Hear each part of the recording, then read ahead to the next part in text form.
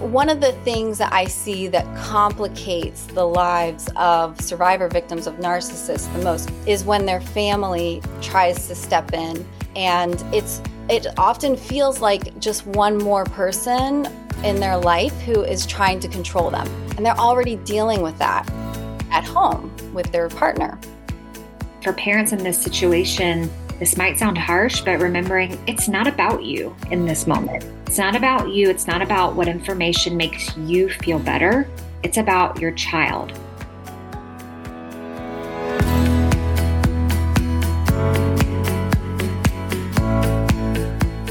Hello, everyone. I'm Denise Gorant. Welcome to Bite Your Tongue, the podcast.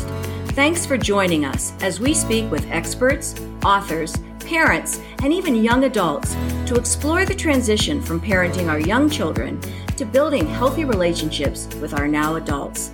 Hopefully we'll grow together, learn about ourselves, our young adults, and of course, when to bite our tongues. We are so happy you're with us, so let's get started.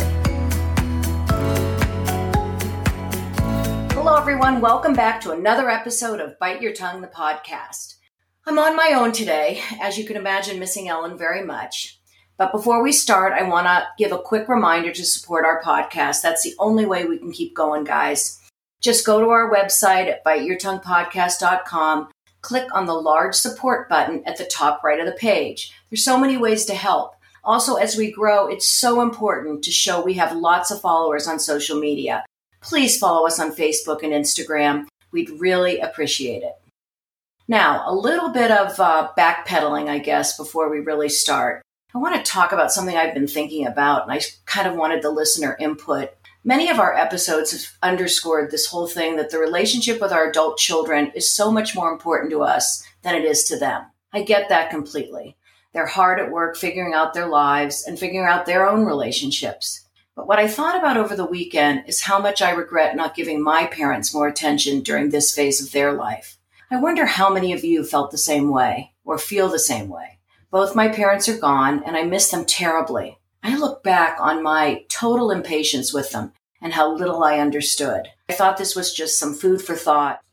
Anyway, this episode is one you asked for it. That means a listener requested it. I was giving a presentation on a podcast, and afterwards an audience member came forward asking me if we'd investigate doing an episode on divorce. Never thought of it before. When our adult child gets divorced. It clicked with me, and I thought that must be very tough when you've welcomed someone to the family, and then suddenly you have to navigate them leaving. The first part of the episode is not completely on divorce, but it's about narcissism. Because when I started investigating people to talk about divorce, many of them have specialty on recognizing narcissism. It might be that causes the divorce. Maybe your adult child has a bit of narcissism and you don't recognize it, or even their significant other or spouse. And narcissism, as all of us know, is rampant these days. At least we think so, because with social media, everyone taking pictures of themselves, flaunting all they've got. Is that narcissism? How do we recognize it? And of course, is it treatable? Then we get to the real divorce issues. So right now, we're welcoming Alina Shayano. She's a licensed psychotherapist and an expert in narcissistic abuse.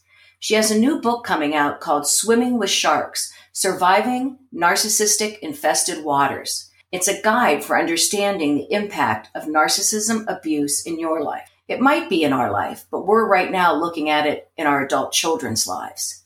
How do we help our adult children or their significant others or partners recognize it? And it also is a big trigger for divorce. So welcome, Alina. Thank you so much, Denise. I'm so glad to be here. Great. You know, this whole narcissism thing just sort of astounds me. I've always heard of narcissism, but I never quite understood it. So can you tell us first how you became so interested in narcissistic abuse, or as you refer to it on your website, NAB? Yeah, absolutely. So how I like to describe it is I basically had breadcrumbs dropped in front of me throughout grad school. Then when I started my career, I had patients here and there come to me, and I noticed patterns where their partner was probably narcissistic. Then it kind of just became such a pattern of having these patients come in that I realized, okay, well, I guess this is supposed to be one of my specialties. Eventually, I realized I enjoyed working with them so much that I just dropped my other specialties and focused solely on narcissistic abuse. So how long have you been focusing mostly on NAB? It's been one of my specialties since I think at least 2016. Okay. It's been my primary specialty, I'd say, for the past 3 or 4 years. Let's start with what exactly is a narcissist. And what's the difference between someone with narcissistic traits and a true narcissist? And I'm just going to say, I thought about this last night when I was thinking about this interview. When I look at Instagram, TikTok, all this social media, and I see these 20-something, 30-somethings all taking pictures of themselves, even flexing their muscles, showing themselves in their bikinis, it seems very narcissistic. Is it?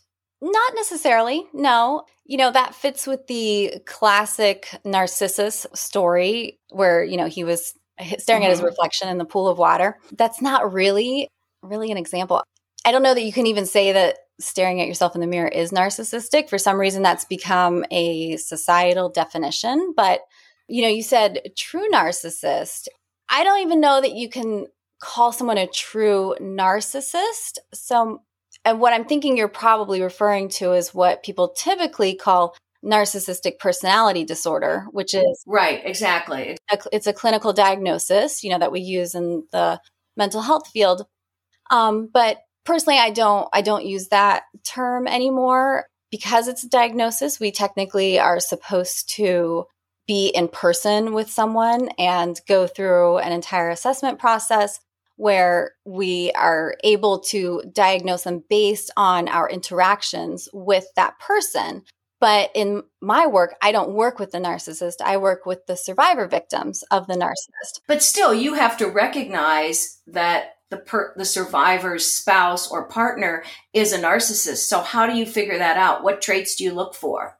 Yeah, so I don't use the term NPD anymore as a diagnosis. I more so am giving a label that describes a pattern of their narcissistic traits, their behaviors. Also, relationship dynamics is a really important piece of it. So some examples of narcissistic traits could be they're antagonistic, they're argumentative, dysregulated. They may be empathy deficient. I like to use empathy deficient as the term because typically narcissists, a lot of times people say they lack empathy, but usually there is not a 100% lack of empathy. There is some empathy, and then there are certain levels of empathy and how it's expressed in different ways. Probably too much to get into right now, but to go back to what you said before, I use the term pathological narcissist, so you'll hear me using that term. Okay. So the pathological narcissist may be highly reactive. So you say something and they become extremely defensive in response. Another common trait is that they're manipulative. Some examples of behaviors, they will be very coercively controlling. A common one that people think of is that they use charm as, that's a common behavior that you'll see that they're charming. They will regularly devalue what you say, devalue you as a person, and validate you.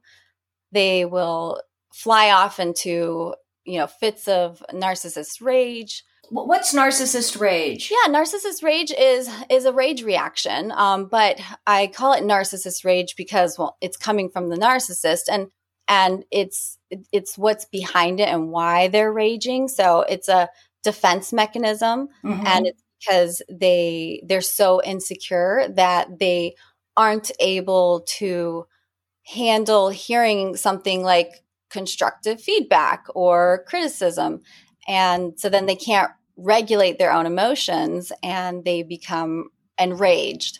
And this is separate from narcissism, but what happens in us as human beings is when we become enraged, the part of our brain that reasons almost stops working, and the more primitive, instinctual part of our brain takes over.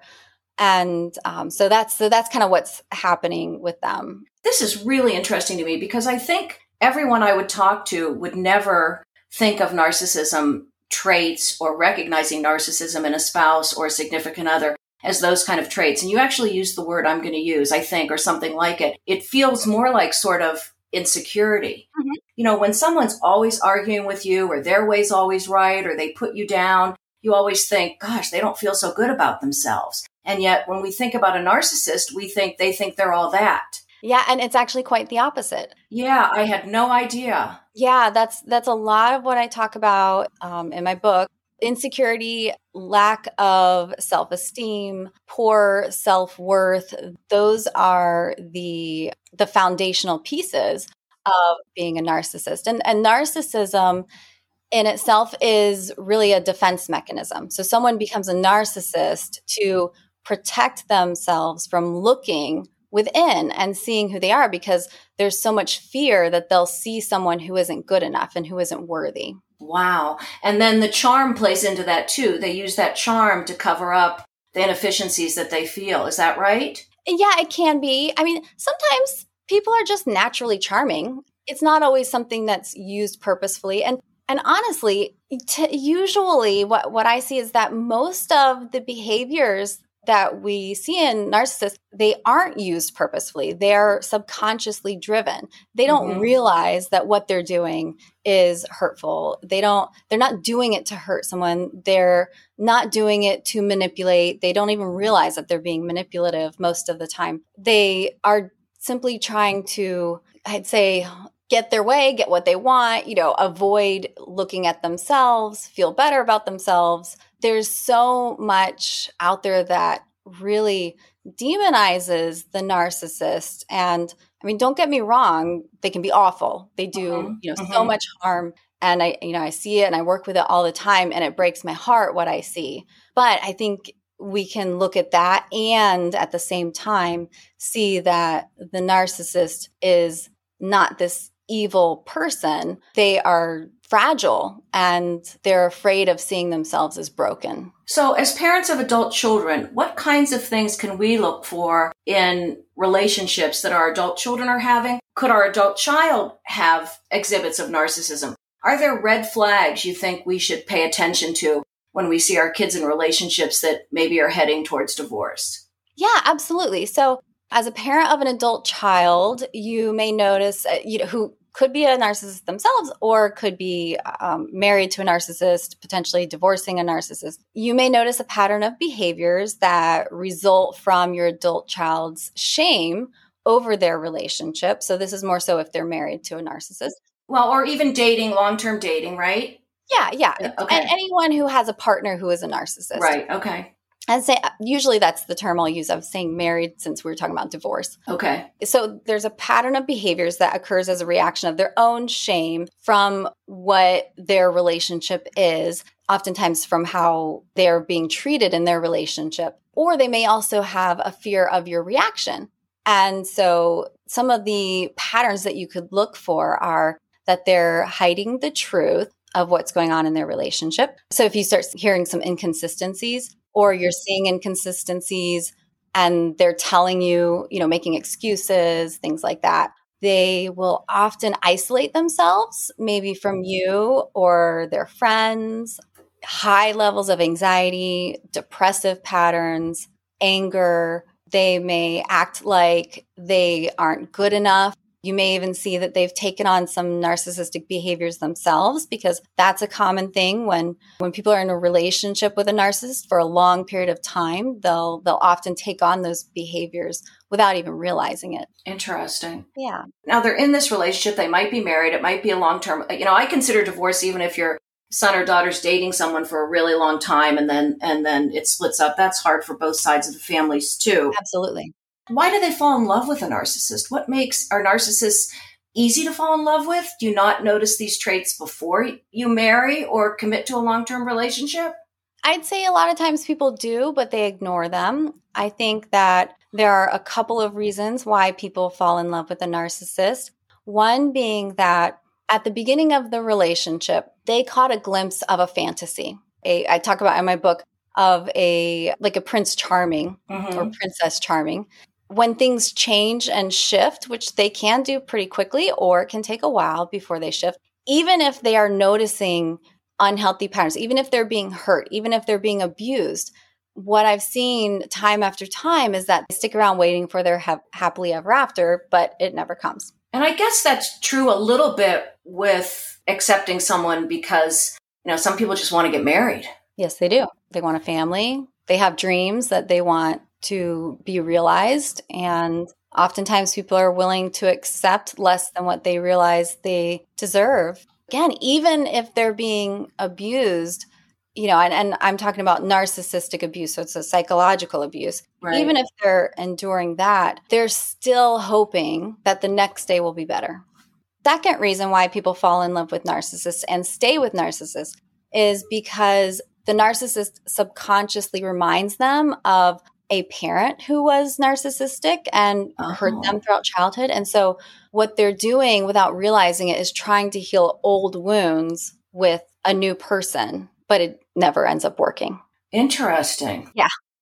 When I started preparing for this interview, I looked on the web naturally about divorce and narcissists. Mm-hmm. If we have a child involved in a relationship with a narcissist, and we might even see that through their relationship with us, I would imagine, how do we help them? We're at an arm's length. We don't have that much involvement, but we see what's going on. We want to encourage them, I guess, for divorce, or they're coming to us saying they're getting a divorce. And it's hard to divorce a narcissist from what I read. Is that right? Oh, gosh, it's awful. Let's talk about that. The first part of your question, how can you be there for them? First of all, actively listen to them, be empathic, be unconditionally accepting, and be supportive of what they need. If they do start talking about divorce, don't try to stop them.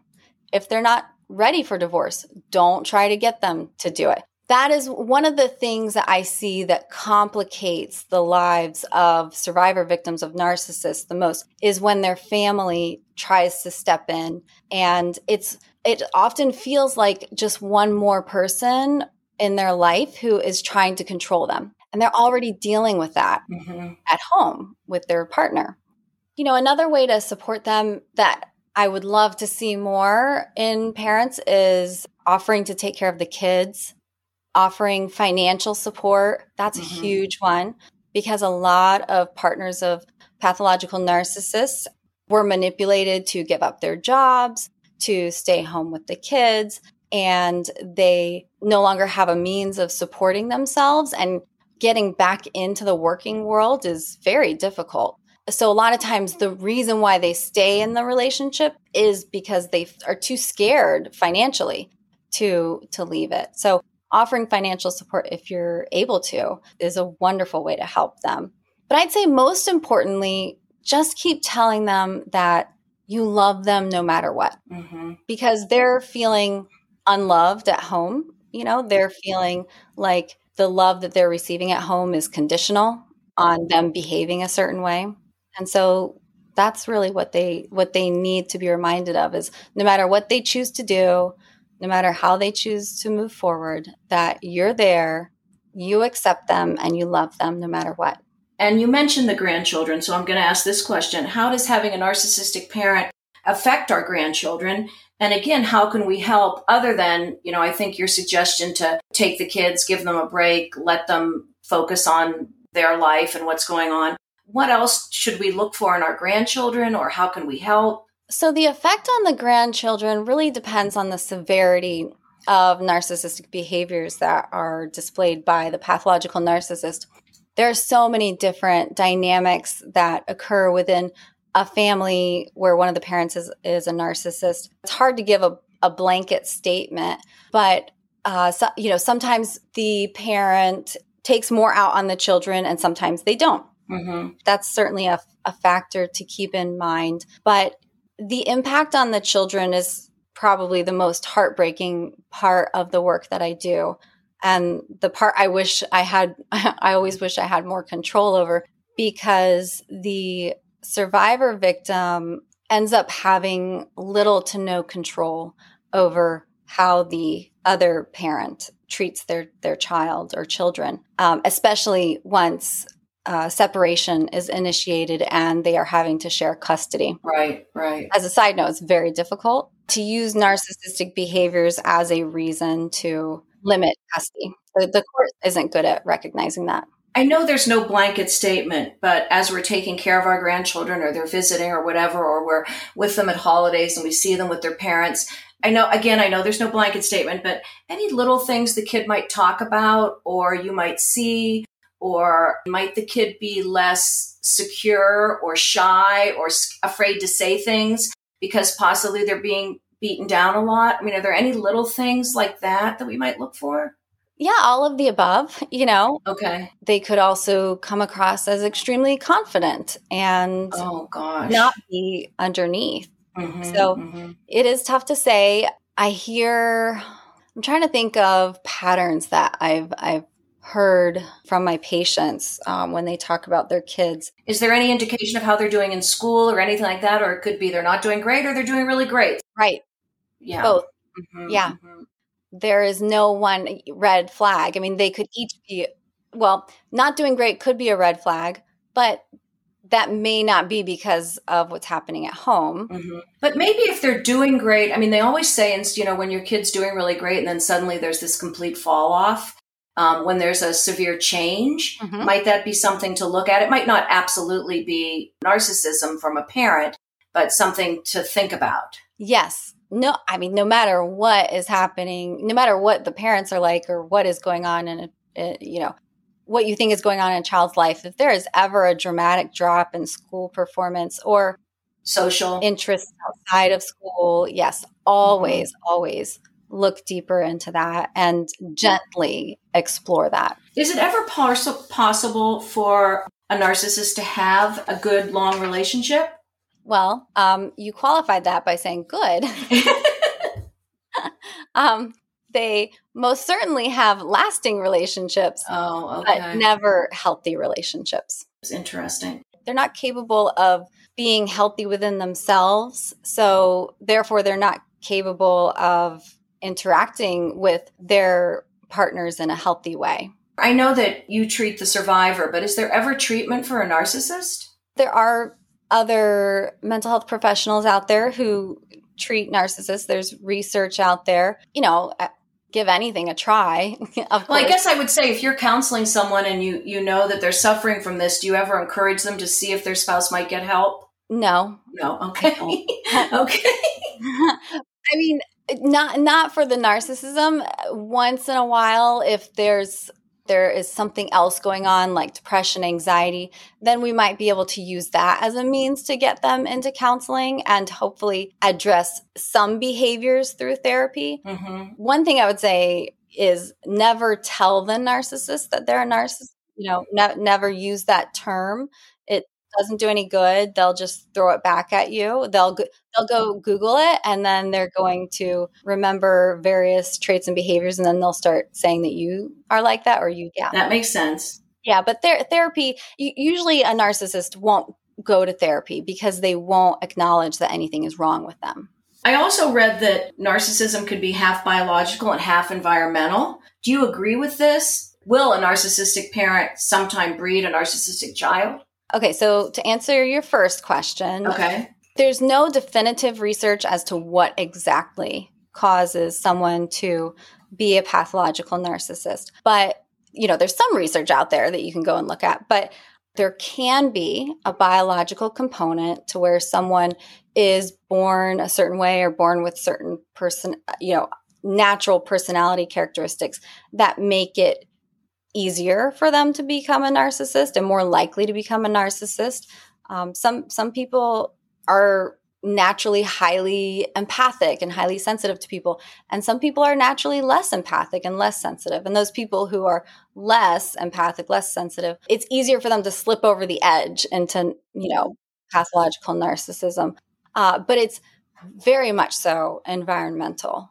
So should the parent that might be being abused by a pathological narcissist pay attention to their kid's behavior, hoping they don't go over the edge, or help them become more empathetic or display behaviors that would be more positive for the child to see?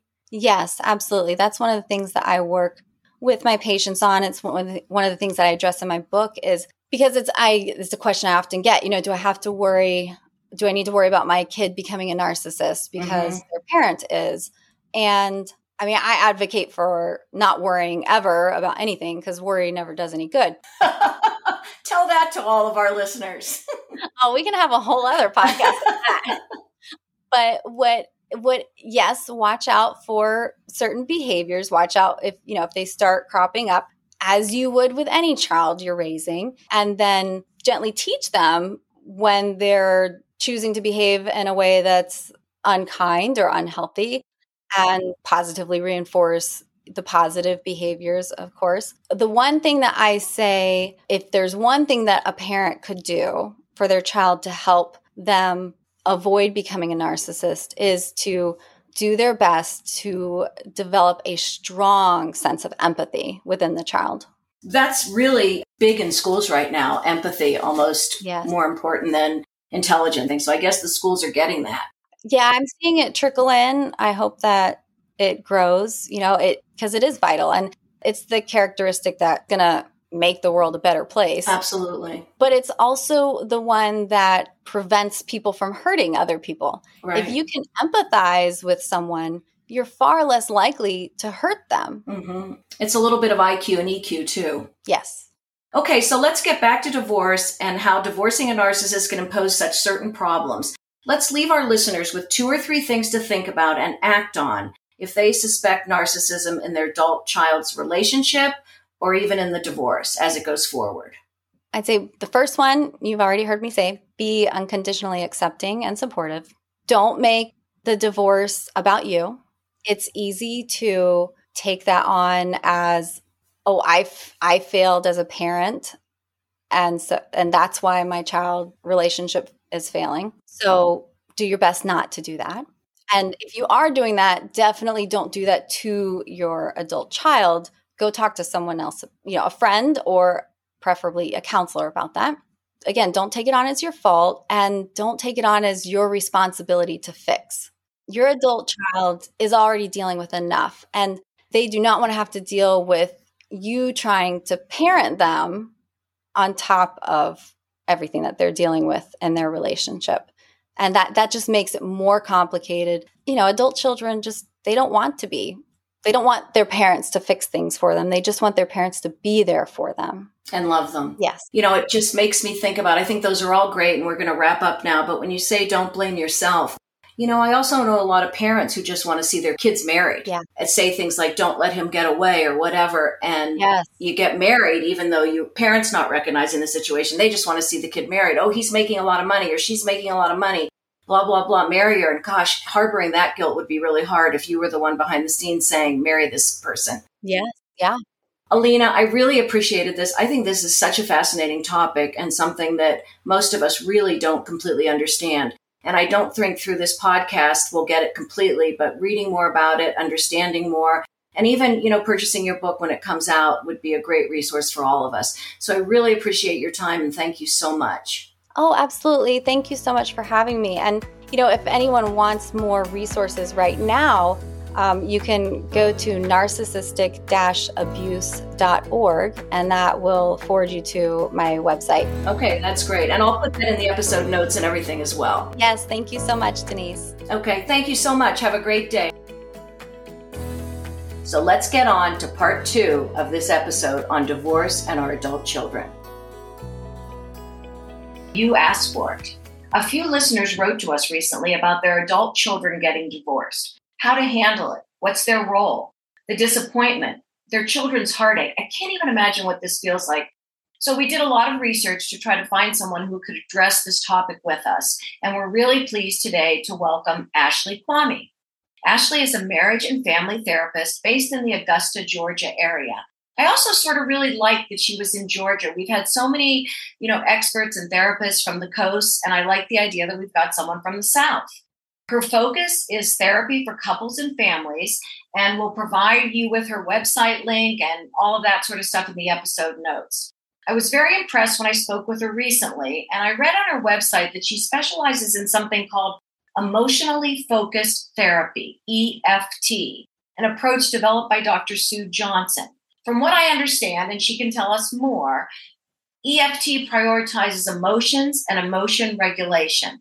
And Lord knows, as a parent of an adult child, always looking for emotional regulation. So welcome, Ashley. Thank you for joining us. Hi, thanks, Denise, for having me. It's good to be here. So let's get started. As parents of adult children, we are always trying to bite our tongues. But now something's gone wrong. They're going through a divorce. Their first call is, Mom, this is what's happening. What's our first reaction when we get that call? Yeah, that's a tough one, right? Because for those parents, maybe they've had an inclination that this is coming. So maybe they're not surprised, right? Maybe it is a total shock and they're blindsided. Whatever it is, as far as how they feel, their first reaction, though, is important. And while repair is possible, it can be pretty difficult and an extra hurdle to go through during this time. So I encourage parents to keep things short and sweet. I think that sometimes as parents, I'm guilty myself, although my children are younger. We talk too much, but keeping our responses in these situations really short and sweet, validating whatever it is that, they may observe that their child might feel. So something along the lines of, sweetie, I'm so sorry to hear that. That sounds really tough. Oh my goodness. Thank you for telling me, right? I encourage parents, no matter where their children are developmentally, like thank them for being vulnerable and sharing that information with you because it's a choice. They don't have to do that. And it just continues to foster that alliance and that connection, especially during a divorce process, the further down the road that they get. I think what you said is really important. We all tend to talk too much. What happened? Why did this happen? What did you do? Mm-hmm. And how do you encourage them to speak to you more about that? Because it's really hard to hang up the phone, not get the details. I mean, you can't really say, how long has this been going on? Gee, I had no inclination. Right. How are the kids doing? Are there any questions you can ask? I think so, but I do think timing is key here. And for parents in this situation, this might sound harsh, but remembering it's not about you in this moment. It's not about you. It's not about what information makes you feel better. It's about your child. And so I think it's completely appropriate to say something along the lines of, oh my gosh, I'm so surprised. I would love to know at some point what happened or why this is happening. But right now, I just want to make sure that you are okay. How can I be there to support you? What is it that you need from me right now in this moment?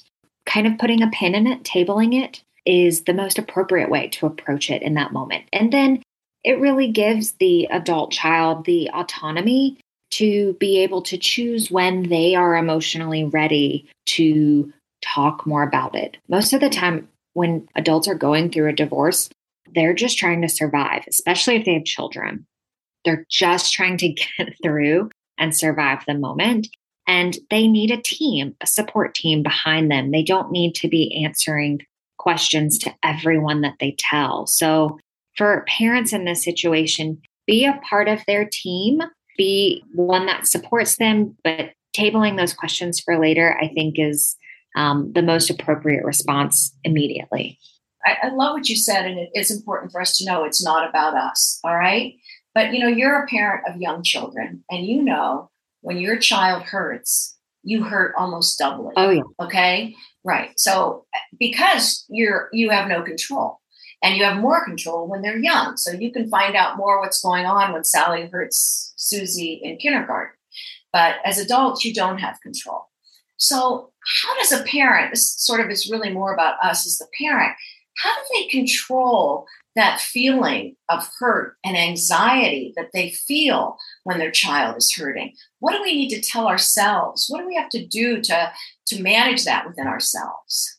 Yeah, it's, I say this to my clients all the time, but I do a really great job of saying things as if it's so easy to do. Mm-hmm. And I recognize that it is not an easy thing to always practice. So just because I say things as if they are easy and hopefully not flippant, but I get it. It's hard. So saying to your adult child, right, I want to know what happens. I can put a pin on it, but I would love to know what happens.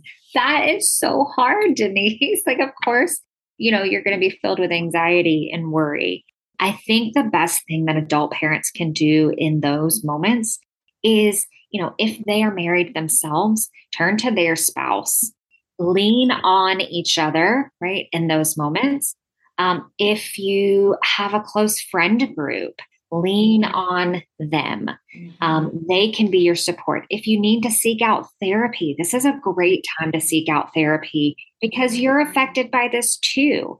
And in that way, a therapist can really guide you, right, through your own grief, but also in ensuring that you are maintaining appropriate boundaries and being able to be supportive in the way that you need to be. So it's okay to feel whatever it is that you are feeling. You can validate that for yourself, right? This is hard. I don't like this. I don't feel in control. It's uncomfortable. It's scary. But lean on those other people who are maybe outside of the family and not immediately impacted by the divorce.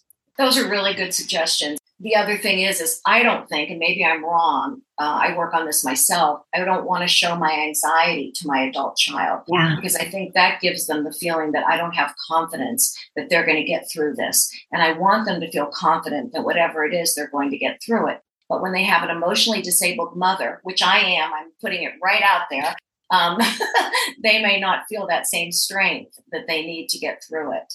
Yeah, I think that adult children too, and it's not true for adult children, younger children, when they go through divorce, they often feel that they have to take care of their parent and their emotional response. And, right. From an attachment lens, like that doesn't stop just because we turn 18 and we fly the coop, right? Mm-hmm. Like that feeling of, I don't want to hurt my parent. I don't want my mom to worry. I don't want my parent to worry. We carry that with us no matter how old we are, more or less, right? Right. No. And yet you want your children to share that with you. You should be their sounding board. So how do we deal with that? Absolutely. And that's where, Denise, I think it's important to remember to lean on your support systems during this time, your spouse being one of them. I would be leery to lean on your other adult children who maybe aren't involved. They need to have their reactions too, depending upon the dynamic there. And as a parent, you need to be there for them too.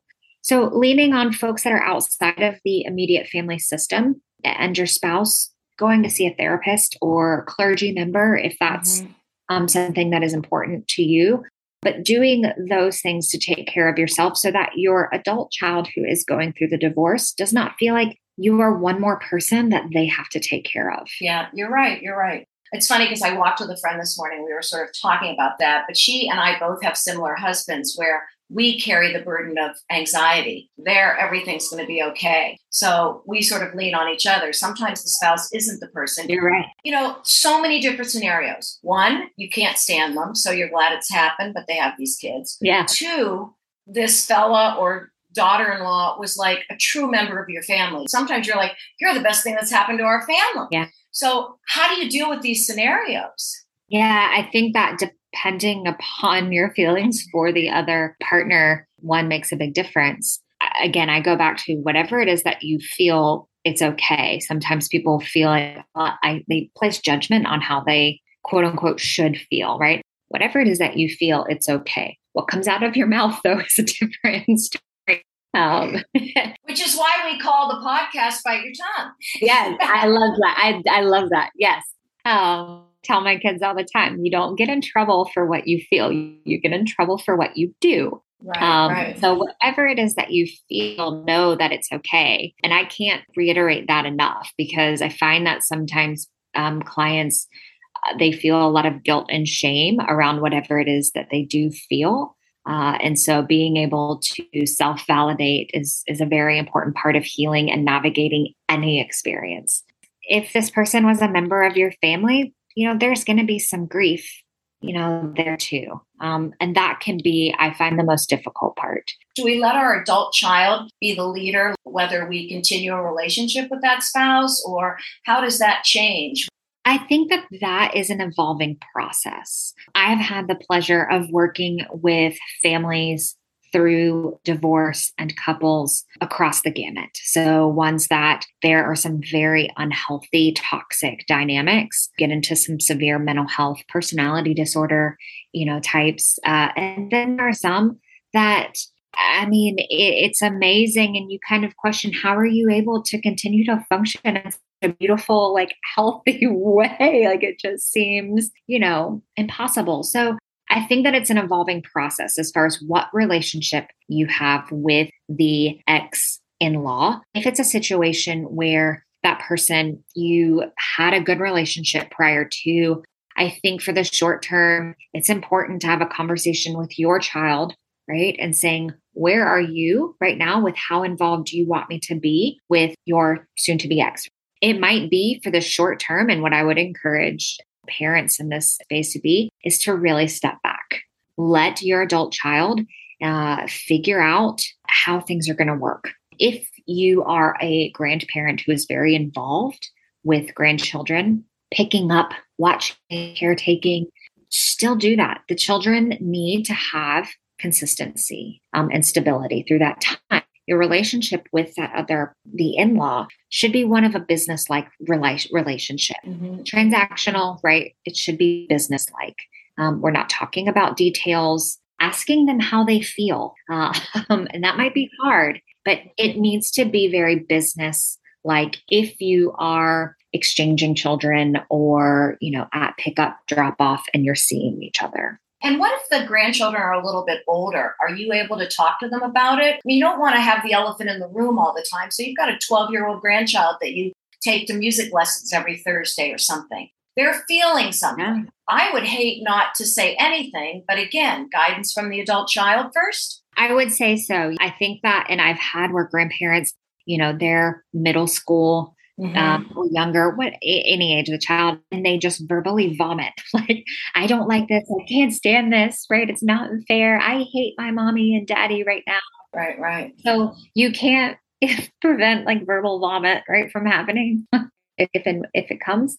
If it does, then yes, you need to share that with your adult child. Hey, Susie shared with me some hard feelings that they're having. I'm just letting you know. I encouraged them that they should talk to whoever their safe person is, that they should talk to you, they should talk to dad. If as a grandparent, and this is a really fine line to kind of walk, but if from your observation, a child is having a very difficult time, it might be important to mention to your adult child and possibly suggest, hey, I think that they need more support than what we can give.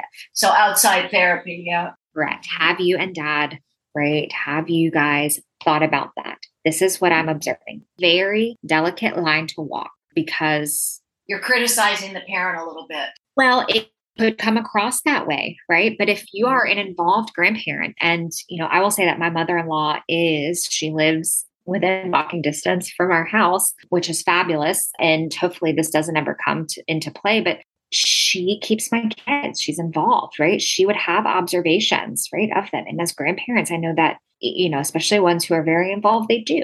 And in those observations, I think that your adult child needs to know, hey, I'm observing, this behavior. I don't know what it means, right? But I'm just letting you know that this is what I'm observing. This is for you to choose how you want to handle this. I think you have to be very careful in that. And it really depends on the personality of both the parents and the in-law. We did a podcast on grandparenting, and I sort of asked her, what if the kids are acting up at your house? She says the parents know what's going on, zip it. Unless, of course, you think it's dangerous or whatever. So I think in the situation, if it's a divorce and your child is, you can say something, but you got to be careful.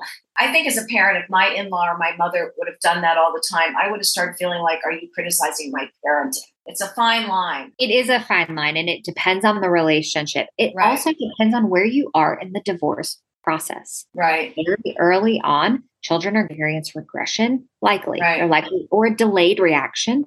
I've worked with numerous children who have delayed reactions to divorce. It's not until, a year later. Interesting. Decides to remarry. So it's not always an immediate reaction. Sometimes parents are like, oh, they're handling it fine, right? 9 months later, they're like, I don't know why all of a sudden they're having such a difficult time, right? It depends too on where you are in the divorce process. How far is it? Not just from the first time that the D word is mentioned, right? But when one of the parents moves out, or when the home separates, then when the divorce becomes finalized, because oftentimes there's a temporary order that's put in place, right, too. So it can be a very drawn out process. And so where you are, I think, also matters and is important for parents of adult children to be mindful of, right? What if it's your child that's caused the divorce? Ooh. Had an affair, was horrible, gambled away 100,000, whatever it might be. Now you have to deal with not only this sadness of divorce, but this situation that your child has, I don't want to say caused. I don't know. I'm not saying this all right. How do you deal with this? You don't want to be critical. You want to be helpful. Do you want to be supportive to the spouse they're leaving? The spouse they're leaving is probably so angry. There's a lot of anger that's coming up now, particularly if it was an affair. Yeah. So what do you do? Yeah, I think when we're looking at mental health issues, you mentioned addiction. Mm-hmm. So when there are severe mental health issues like addiction, and it is likely the reason for the divorce, that's tricky because your child obviously needs some mental health help. Given that they are adults, you have no control over whether they seek it out. So that is tough. As far as the relationship with the other spouse, again, that's very tricky, and likely, I answer it in a way of not answering it and saying that depends. What the relationship was like, whether there are children, how old are the children. Keeping a business-like relationship, though, is something that I encourage, at least initially, and seeing how things evolve. If it was an affair, that's a hard one. That can be a hard one, especially if you really liked and regarded, the other one as kind of your own. You want to say to your kid, what was that about? Yes. Grass may look greener for a month, but it's not going to be greener for the next 10 years. You're going to have the same issues. Yeah. I think communicating to your child that, hey, I'm hurt by what you did. Oh, okay. Your actions didn't just hurt this other person and maybe your children, but, it hurts us too. There's impact, there. And I think even encouraging them, saying, hey, I hope that you can figure out what led you to having an extramarital affair. I hope that you can figure that out so that you don't repeat this pattern moving forward.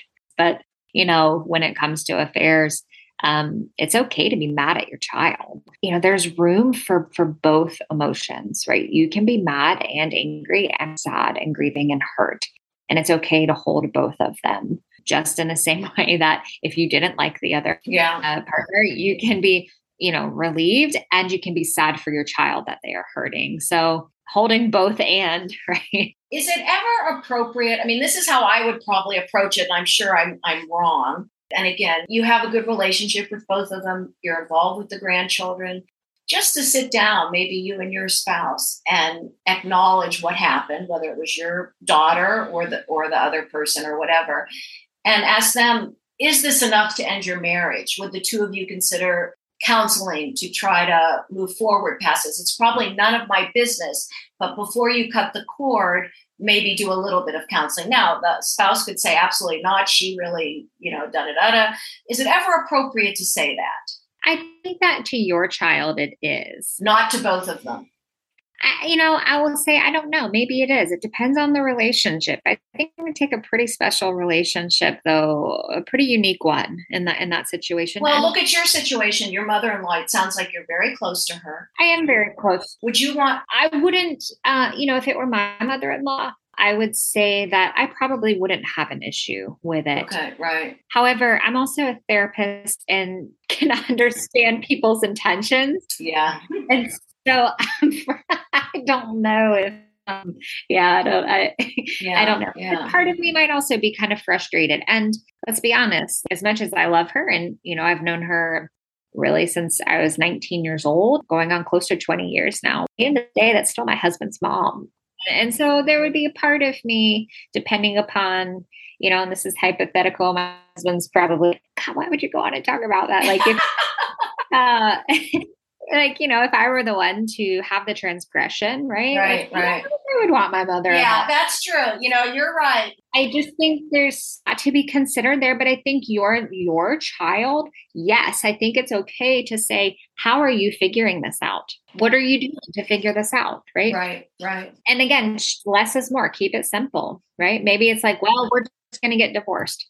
Oh, okay. Well, that's not what I thought that you guys would do. I respect your choice. I'm here to support you. It sounds to me like from this conversation I've sort of gathered is that our job, although we're part of their support group, okay, and we're feeling all these emotions, anger, powerlessness, helplessness, sometimes disappointment, embarrassment, all these different things because you celebrated this wedding so much with all these people and now it's ending for this marriage. We need to take care of ourselves. Yes. Because in order to be helpful to them, we need to be stronger. Absolutely. I think if we were to funnel things down into like a main point, then yes, you have to take care of yourself from an emotion regulation standpoint.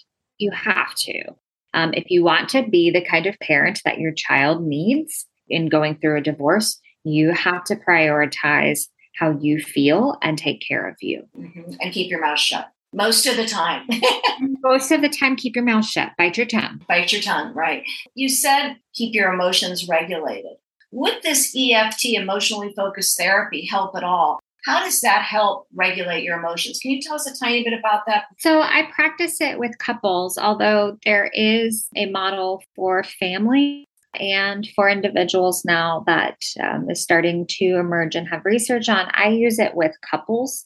It comes from an attachment place. So, helping individuals understand really their own attachment styles in terms of how they think, feel, and then do in relationships. And so using emotion in that way as kind of an agent of change, using not just those secondary emotions like anger, sadness, frustration, but really those more primary gut level. I know you can't see my hands right now on my gut, right? Those like gut level emotions like shame, fear, worry. But that's why I sort of feel like that could work with an adult mother and a child. Right. There's a lot of gut emotions that are involved there.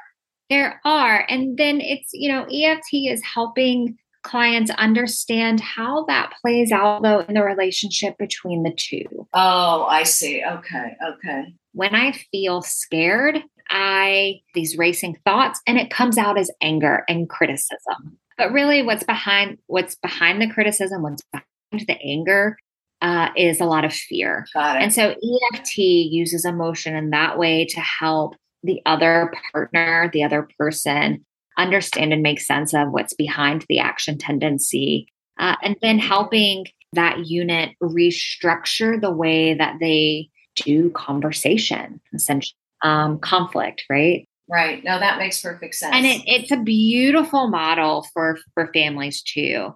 I would say that it would be appropriate only if there is a contentious relationship between adult parents and children. All right. I didn't mean to digress, but I just sort of found that interesting, wanted to know a little bit more about it. So before we end, I always like to ask our guests to leave our listeners with 2 or 3 points they want them to take away from this podcast. What would you say are the 2 or 3 key things our listeners should remember if their children, adult children, are facing a divorce? Yeah. So as we've kind of already talked about, keeping in mind that it's not about you. While you are important and you matter in the situation, it is not about you.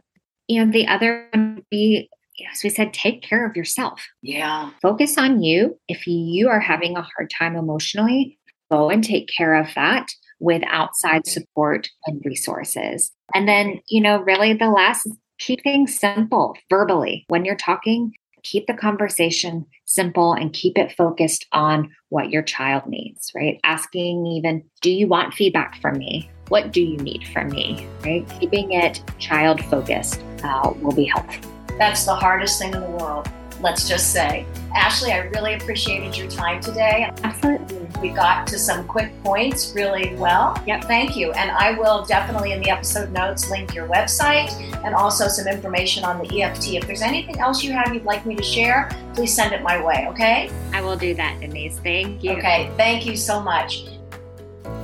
Well, that's a wrap. Thanks so much to both Ashley and Alina.